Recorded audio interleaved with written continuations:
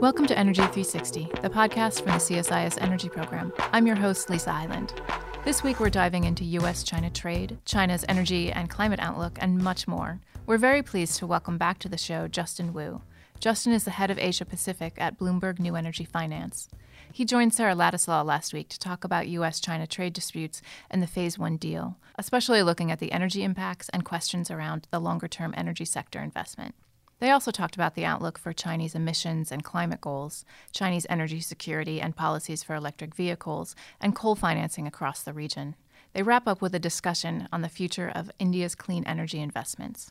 Justin, thanks again for joining us here at Energy 360. Great to be back, Sarah. Thanks. We had a really good conversation about this time last year about some of the big trends that you were seeing in clean energy in Asia.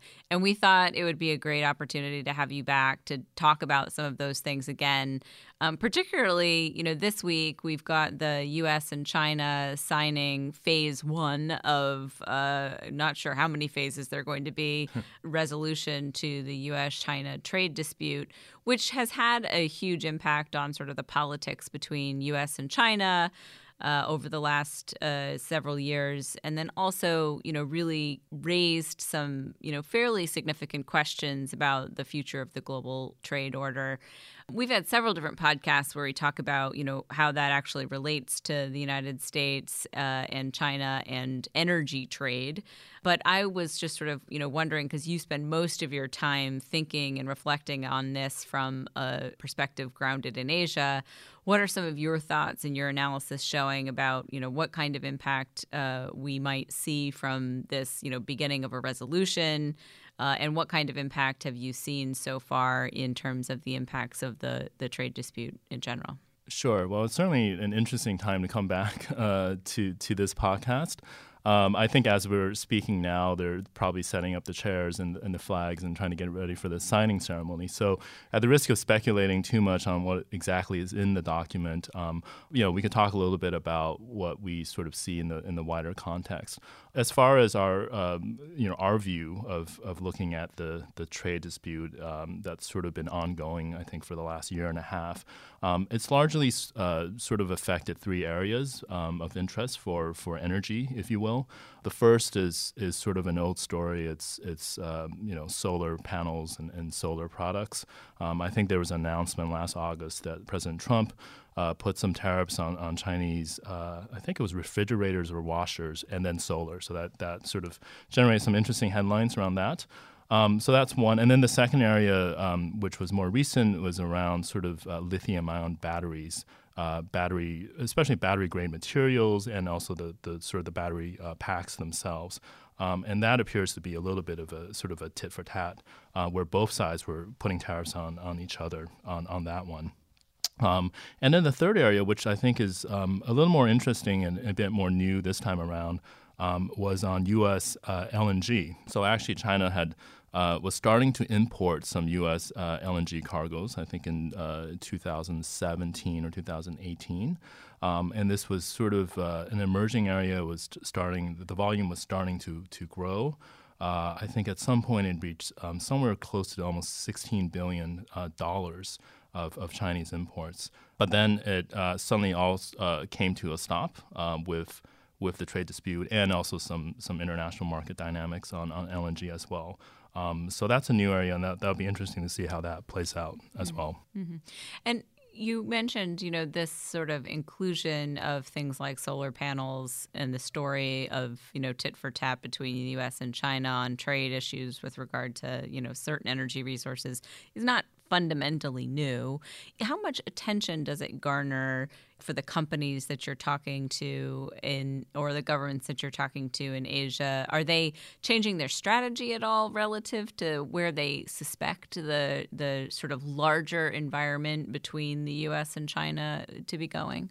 Well, let's start with solar, because this is one that I think it in some ways predates the Trump administration and the recent sort of trade disputes.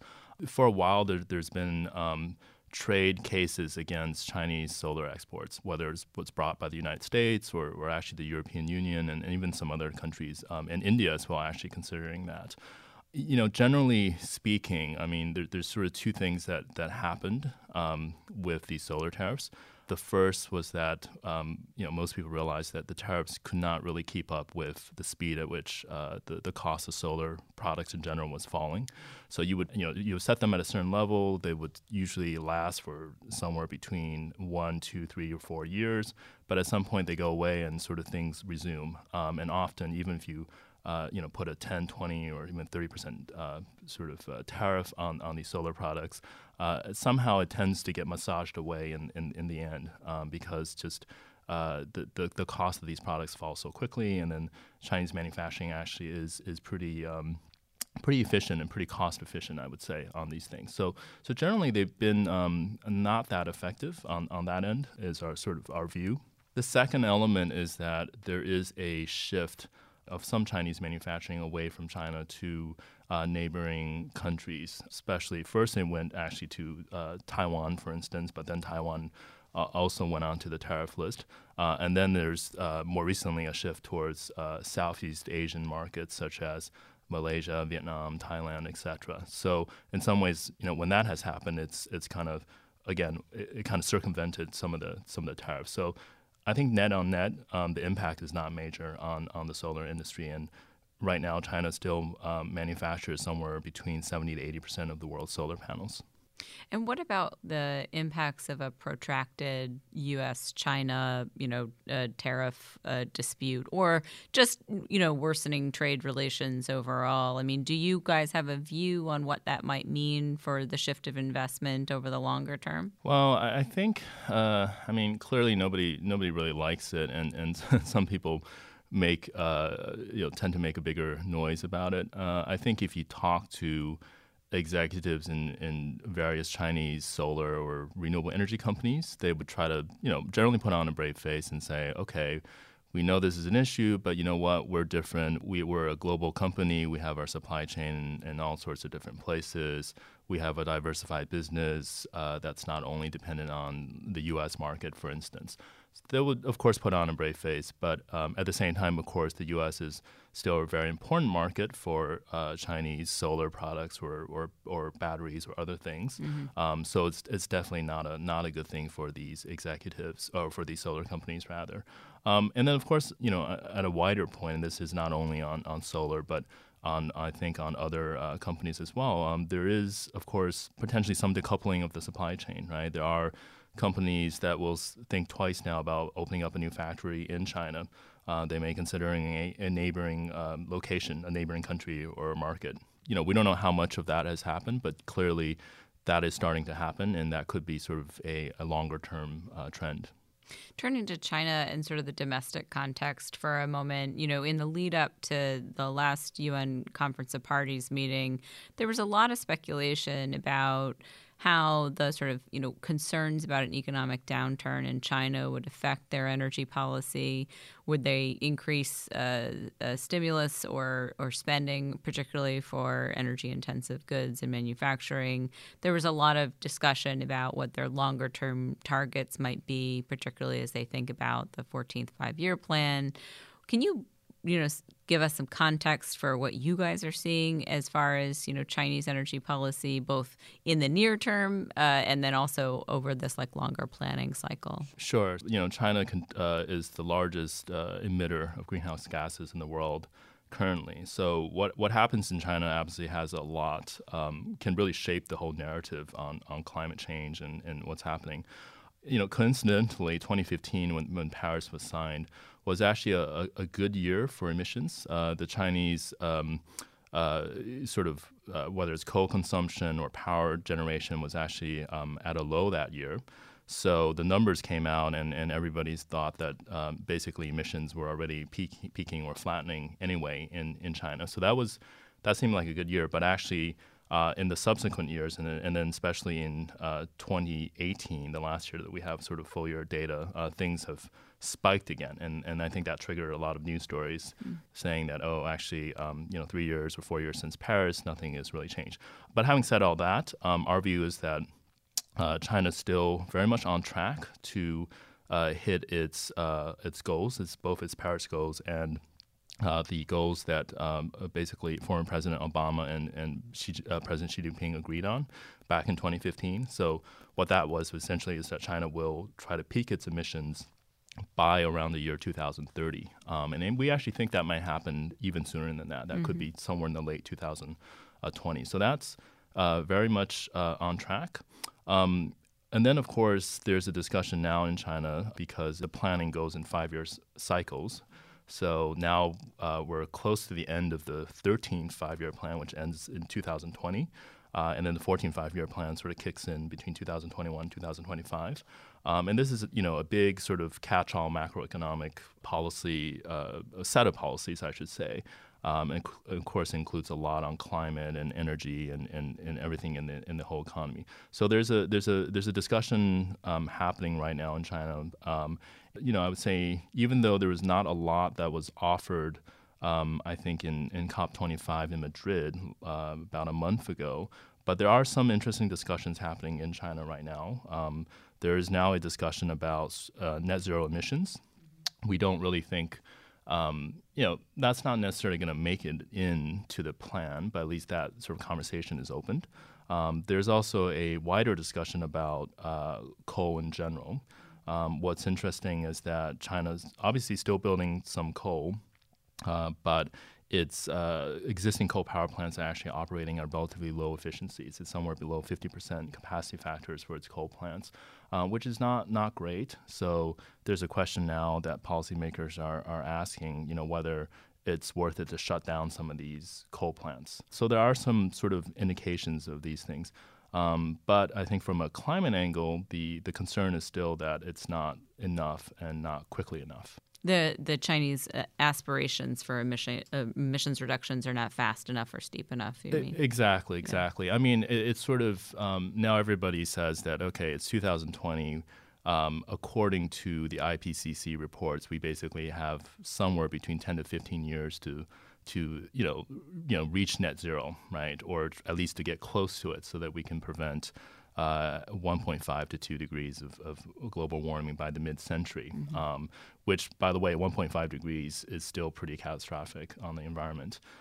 So if we're down to about 10 years or so to really turn the ship around, a lot more has to happen. So obviously all these things are good when we talk about shutting down coal power plants or carbon neutrality in some of these major economies. But still, it's talk, and for some, there's a feeling that this is not quick enough, or it will be sort of too late still. Oftentimes in the United States, we have conversations about coal use in China that are very, very one-sided, right? It's either coal is so essential to the Chinese energy economy that there's no way you could have more aggressive targets to prematurely retire coal infrastructure. I think the IEA came out, last year saying that Asia has some of the youngest coal-fired power generation in the world, and the desire to sort of slow that down doesn't exist because coal still sort of outcompetes other energy resources. And you also hear sort of, the idea that it's not just the cost competitiveness of coal in China, but it's really about the political economy of the coal sector that gives it sort of a political longevity. Do you see any of those, factors or issues shifting in the Chinese context, particularly as they're thinking towards a new 5-year plan? Yeah, I think all of that is very much correct and very much part of the challenge, I would say. To give you a number, the average age of the coal power fleet in China is about 9 years. So that's a very young, set of power plants. Many of them are really new and considered more efficient and supercritical, ultra supercritical, et cetera. So given that most coal plants operate for something like 40 or in some cases 50 years, some of these projects still have a long way to go. Frankly, for people who've finance these projects, they haven't really made the returns, for instance, yet on it. So it is definitely a challenge economically. I think there's another dimension that we need to think about, which is around energy security. What's interesting recently is that we took a look at energy security in China, and surprisingly, actually, China's energy security situation has worsened considerably in the last 10 years. When I say that, what I mean is the amount of gas it imports, whether through pipelines or LNG, that's gone up to about 45%, which is much higher than what the government or wants or what people wanted. It was something like 12% at the start of this last decade, I should say, so 2010, and it surged up to 45%. And then the other one is oil, actually. So China is now importing more oil than the U.S. has ever had in its history. So something like almost 80% of the oil consumed in China is imported from somewhere else. So from a fossil fuels perspective, that's gotten a lot worse. I bring that up because unlike the U.S., China does not have a abundant source of domestic gas that's easily accessible. Mm-hmm. So in some ways, its only abundant source of domestic energy in the traditional sense is coal. Mm. So I think, at the end of the day, it will factor into policymakers' minds that, okay, we want to be cleaner, but can we give up this massive source of domestic energy that essentially is a sense of security, right? And I think that's going to be really hard to decouple all of that really quickly. Yeah, increasingly, too, we're having a conversation here about whether or not China's perception of even diversification of their import sources, right? So even if the volumes of oil and gas or the share of oil and gas that they're importing goes up, there was an argument that as long as it's coming from enough different places, then maybe you can improve your energy security outlook.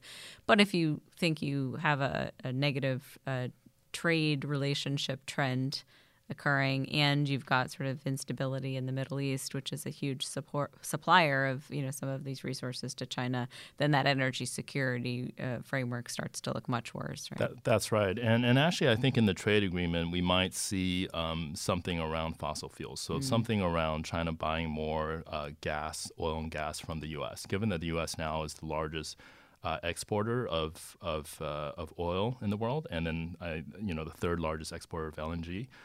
There's actually a natural fit there for China. If we want to sort of shift the trade balance in the U.S.'s favor, that would be an obvious sort of item for China to buy from the U.S. One more question I had on the China 5-year plan process, and then wanted to sort of move to Southeast Asia, which is another area that's getting a lot of attention. In previous years, 5-year plans have been very focused on a greater degree of economic liberalization and a huge emphasis on innovation. Do you see, the emphasis changing on either of those issues in this 5-year plan, or is it simply too early to tell? Not at all. I think that's still very much in place. So the whole idea that the economy in China should shift away from heavy industry towards higher value manufacturing, higher value goods and services is still very much in place, and that shift will likely continue, and the government would likely support that.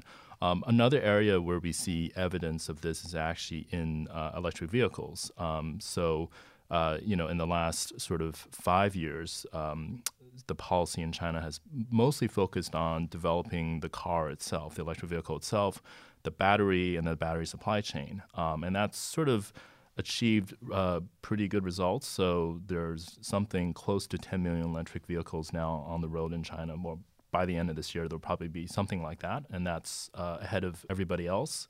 But you see that now in some newer policy announcements or discussions on electric vehicle policy.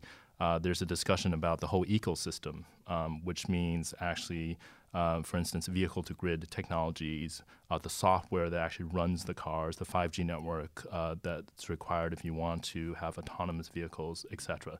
So that shift away from sort of, just the battery and the car, but actually the stuff that runs it, which requires obviously a lot more innovation and is a higher value type of good.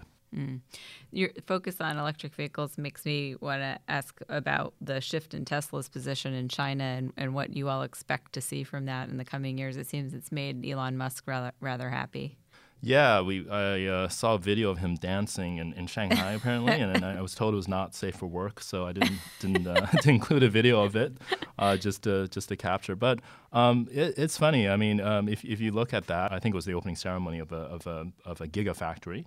But essentially, the Tesla, I think the Model 3s that are going to be manufactured in Shanghai are actually going to qualify for some of the subsidies in China that would that are usually given to domestic manufacturers. But because of the Gigafactory, the Teslas that are manufactured there are quote unquote considered a domestic vehicle. So it's one of the frankly one of the few sort of foreign electric vehicle models that is going to be available in China. If you look at the sales numbers, Tesla is actually the 12th best-selling electric vehicle in China. It is on the list, but a little bit far down the list. The BYD is quite a ways ahead. But that actually raises an interesting question. Talking to some in the industry in China, one of the concerns that has been raised is that, well, we sell a lot of electric vehicles in China, but nobody actually knows any brands, right? Outside of China, most people have probably never heard of BYD or Geely or something like that. But everybody's heard of a Tesla. So there's a question about could China manufacture its own Tesla? And Tesla really competes, at a luxury sort of level, right? Consumers will pick it because they like the car. They see it as a premium product. The question is, will anyone ever pick a Chinese electric vehicle for the same reason? And I think that's again goes back to the value argument. Yeah. Turning to Southeast Asia for a minute, it's something you and I talked about last year when we met as well. Clearly, there's a huge amount of interest here, particularly from the U.S. government, from the Trump administration, very interested in particularly the Belt and Road Initiative and energy and infrastructure investment, not only throughout Southeast Asia but in other parts of the world. It's started a fairly sort of brisk debate about who is financing coal in Southeast Asia, who's financing lots of different energy infrastructure in Southeast Asia, and is that going to shift? Will it be more gaseous? Will it be more renewable energy oriented? And you guys have done some recent work on that, so I was wondering if you could share some of what you're thinking. Yeah, that's also a really interesting topic. So we're doing a study on coal financing in Southeast Asia, and actually we're going to publish this report a bit later this month. But essentially what we decided to do is we looked at two countries, Indonesia and Vietnam. Actually, the two of them are number 3 and number 4 in terms of having a pipeline of coal power projects, the largest pipeline of coal power projects after China and India. So what's interesting about it is that together they're planning something around almost 57 gigawatts of coal by the year 2030, which is a lot, and it's about 26 in Indonesia, 31 in Vietnam. And there's a few interesting findings around this. One thing we noticed is that traditionally some of these projects were financed with essentially concessional finance from international development banks, so the likes of the Asian Development Bank, the World Bank, or even the China Development Bank.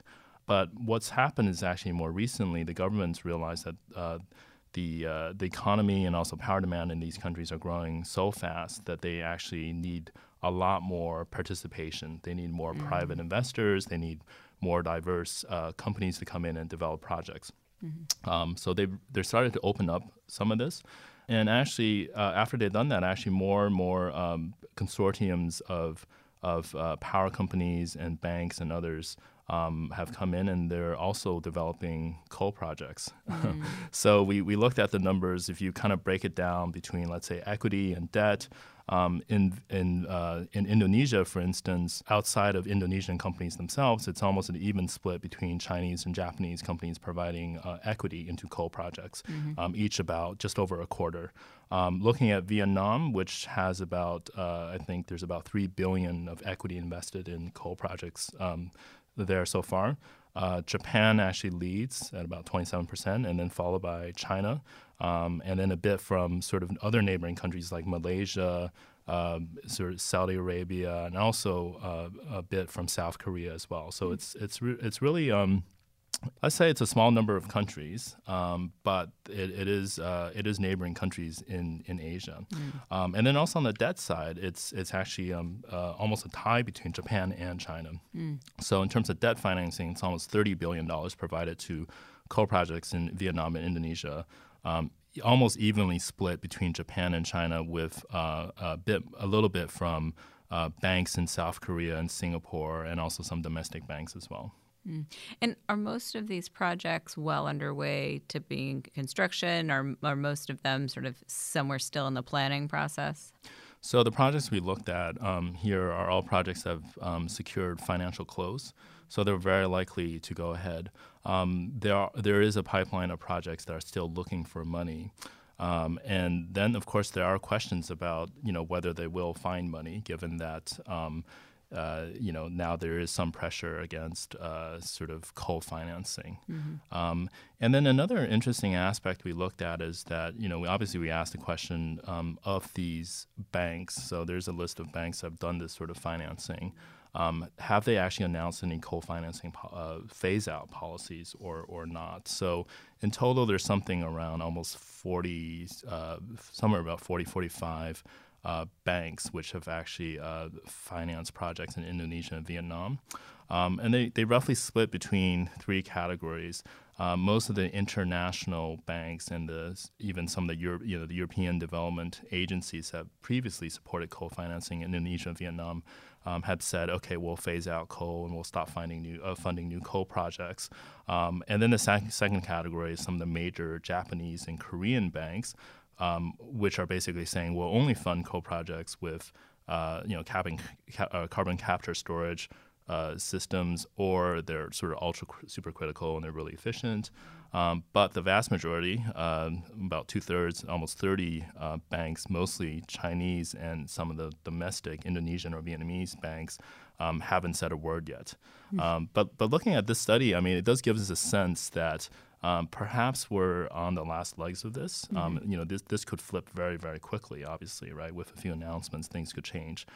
So it seems like this is, I venture to say that this is sort of the end of coal. We're seeing the end of coal in Southeast Asia if these projects go through. And, the question is, will these banks, after they work their way through this pipeline, are they actually going to go ahead and announce even more projects? That's not, maybe not likely. Interesting. That's certainly something to watch. We can't leave the region without talking about India. Obviously, as big and complex a topic as the conversation we were having on China, India has had some remarkable success in terms of setting some very aggressive targets for renewable energy deployment. Very aggressive targets for energy access that they've met or come close to meeting in both cases, but also some markets for renewable energy suffering from contracting or pricing issues and the like. What are some of the big trends that you're seeing with regard to India and their overall effort to deploy more renewable and clean energy? I think, India is certainly becoming more and more important over time. And if we look to the far future, India is basically set to overtake the U.S. as the world's second largest emitter by the year 2027 or so less than 10 years. And it's going to also overtake the U.S. as the second largest power market in the world. So it's definitely growing, and there's insignificance. You're right that India has had some fairly, Prime Minister Modi has announced some fairly ambitious targets, even in his first term as Prime Minister. And this has really helped spur a lot of investment into clean energy, a lot of auctions that have taken place. So that's certainly helped things a lot. So India has sort of run more auctions for renewable energy than any other country in the world, including China, and also has some of the cheapest solar in the world, some of the most competitive renewable energy in the world. But having said that, so that's all, I think, very good, and it's sort of a very positive story for India. And also, actually, for the last 3 years, India has built a lot more wind and solar than it has built coal, even though it's still building coal. So, again, positive in terms of the transition. But on the other hand, there's always a sense when you talk to people in India that more could be done, right? If only certain things, X, Y, Z, were a bit better, actually the transition will be a lot quicker. India will build a lot more renewable energy projects. Finance will go up, etc. So some of these things, if only, are usually around. One of the main things that comes out is around the distribution companies or distribution utilities. They're called DISCOMs in India. Essentially, most of them are in pretty poor financial health. So if you're a renewable energy developer, you have to basically sell your electricity to one of these DISCOM companies. And if the DISCOMs are basically have a lot of debt and they rely on government to bail them out all the time, then they can't purchase a lot of renewable energy. Or they only go for the lowest price renewable energy projects. So if only these discoms were in better financial situation, maybe more renewable energy will be deployed and they can purchase a bit more, for instance, or they can invest in better infrastructure to have more of that in place. The second sort of what if is, again, more related to the economy. So like China, India's economy has been slowing recently as well, where the growth rates haven't been as fast. And then also there's a bit of a banking situation as well. So again, a lot of these projects are having trouble finding financing, or the cost of debt is very high. So people would say, if only the banking system were better, the economy were stronger, more projects would be built, and more lending would take place. So yes, it is a story of a positive change in India. But there's always a sense that a lot more could happen. Yeah, we sort of watch carefully the Uday reform scheme to deal with the indebtedness of the discoms, and like everybody, have been disappointed in the progress made under that particular reform effort. But also, one question, we had the Minister of Renewable Energy from India here earlier last year, was very bullish on their sort of new plans to couple storage with renewable energy and their auction platforms. How transformative or important do you think that will be for both India and then for sort of the global storage market? Well, we have seen some of the more recent auctions in India are they've sort of moved away from just solar or wind only auctions. So either they're coupling solar and wind together in some of these auctions, or they're technology agnostic. Anybody can bid into them, or they're a little more innovative around sort of bidding on round the clock power provision or peak power provision or something like that. So that's something that we observed in other markets, and it's starting in India, though still very very small. I think it's definitely a good thing that the policymakers in India are thinking about this, and they're looking at promoting it. But it's still very early days on this, and we think that actually there's still a lot that can be done to sort of integrate renewable energy into the grid in India. For instance, there is still no sort of ancillary services market, which actually usually holds back a deployment of storage. So early days, and at least the good signals, but still ways to go. Well, Justin, this has been yet another really great conversation. It is a very dynamic region of the world that you cover, and it's always really helpful to have your insights and thoughts. So thank you again for joining us. Thank you. My pleasure. Thanks again to Justin for joining Energy 360. Find more episodes by following us on Twitter at CSIS Energy, on the web at csis.org, or wherever you listen to podcasts. And as always, thanks for listening.